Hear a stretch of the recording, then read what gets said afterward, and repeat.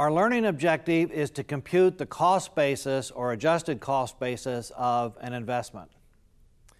The cost basis of an investment is simply the purchase price of the asset plus any commissions paid to acquire it. The selling price of the asset is the proceeds from the sale of the asset less commissions paid to sell it. Let's look at a true-false question.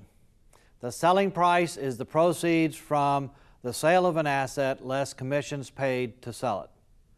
That, of course, would be a true statement.